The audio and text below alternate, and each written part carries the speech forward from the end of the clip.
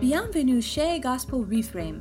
Ce podcast existe pour vous encourager à consacrer 5 minutes ou plus pour recadrer votre journée avec l'espoir de l'Évangile. Dans chaque épisode, nous allons considérer les implications de l'Évangile dans un passage particulier et à les savourer ensemble. Voici votre hôte, Jim Weaver. Salut mes amis, j'ai intitulé cette série Au-delà Pâques, les 50 premiers jours. Les 50 premiers jours feraient ou briseraient le christianisme tel que nous le connaissons.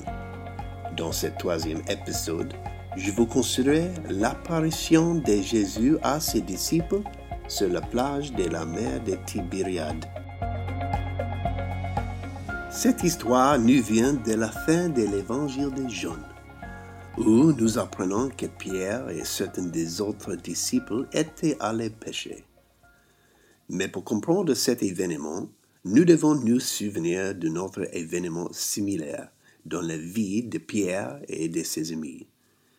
Pierre pêchait lorsque Jésus l'a appelé pour la première fois et lui a dit, à lui et à son frère André, « Suivez-moi, et je vous ferai pêcheurs d'hommes. » Luc remplit les détails que Matthieu et Marc omettent. Nous disons qu'après avoir pêché du bateau de Pierre, Jésus lui a demandé de quitter le rivage et de relâcher les filets. Après avoir expliqué qu'ils avaient pêché toute la nuit et n'avaient rien pêché, Pierre et les autres sont retournés pêcher.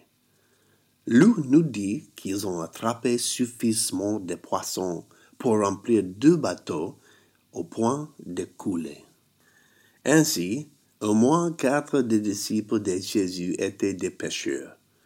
Et selon tous les contes, ils n'étaient pas seulement des travailleurs de jour, mais des entrepreneurs qui possédaient leur propre bateau et gagnaient bien leur vie. Pendant toutes les années de pêche, ils n'avaient jamais rien vu de tel.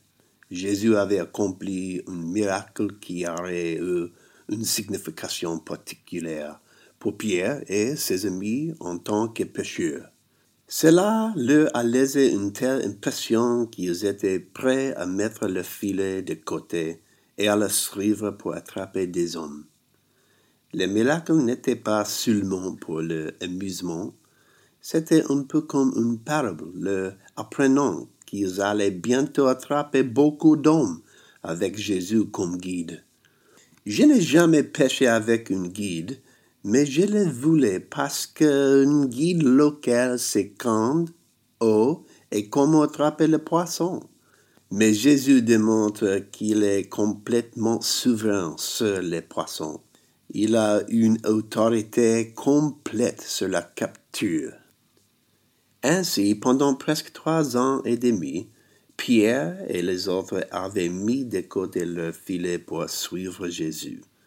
Maintenant, à la fin de l'évangile de Jean, avec plus d'une semaine qui s'est écoulée depuis Pâques, nous le trouvons un peu confus et retournons au bateau et filet qu'ils avaient laissés. Ils ont dû penser, qu'en est-il de toute cette affaire d'attraper des hommes? Et c'est fini? Quelle est la prochaine étape pour nous?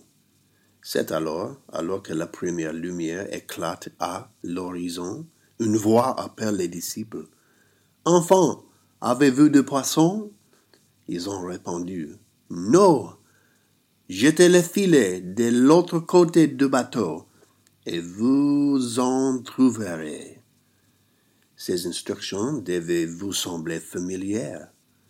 Et encore une fois, ils tirent une cargaison de poissons trop gros pour être transportés sur le rivage.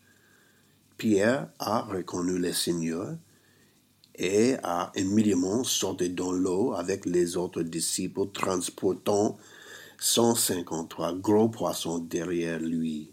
C'était un miracle que le filet ne se soit pas cassé. Maintenant, de quoi s'agit-il?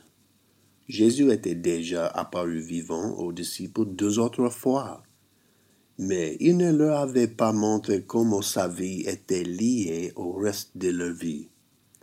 Ainsi, Jésus effectue un miracle répété, pourrait-on dire, pour rafraîchir le souvenir et leur rappeler non seulement qu'ils sont toujours des pécheurs d'hommes, mais qu'il a toujours une autorité complète sur la prise. Il voulait qu'ils voient le travail en tant que pécheur d'homme maintenant à travers les lentilles achevées de sa souffrance, de sa mort et de sa résurrection. L'expédition de pêche ne faisait que commencer. La pêche aux hommes n'a en fait aucun sens, mis à part la bonne nouvelle que Jésus a été crucifié et qu'il est maintenant vivant. Lorsque les disciples sont finalement arrivés au rivage, ils ont découvert que Jésus avait déjà allumé un feu et préparé de la nourriture pour eux. Comme c'est remarquable, il leur dit, « Venez manger ». On nous dit que, et aucun des disciples n'osait lui demander « Qui es-tu ?» sachant que c'était le Seigneur.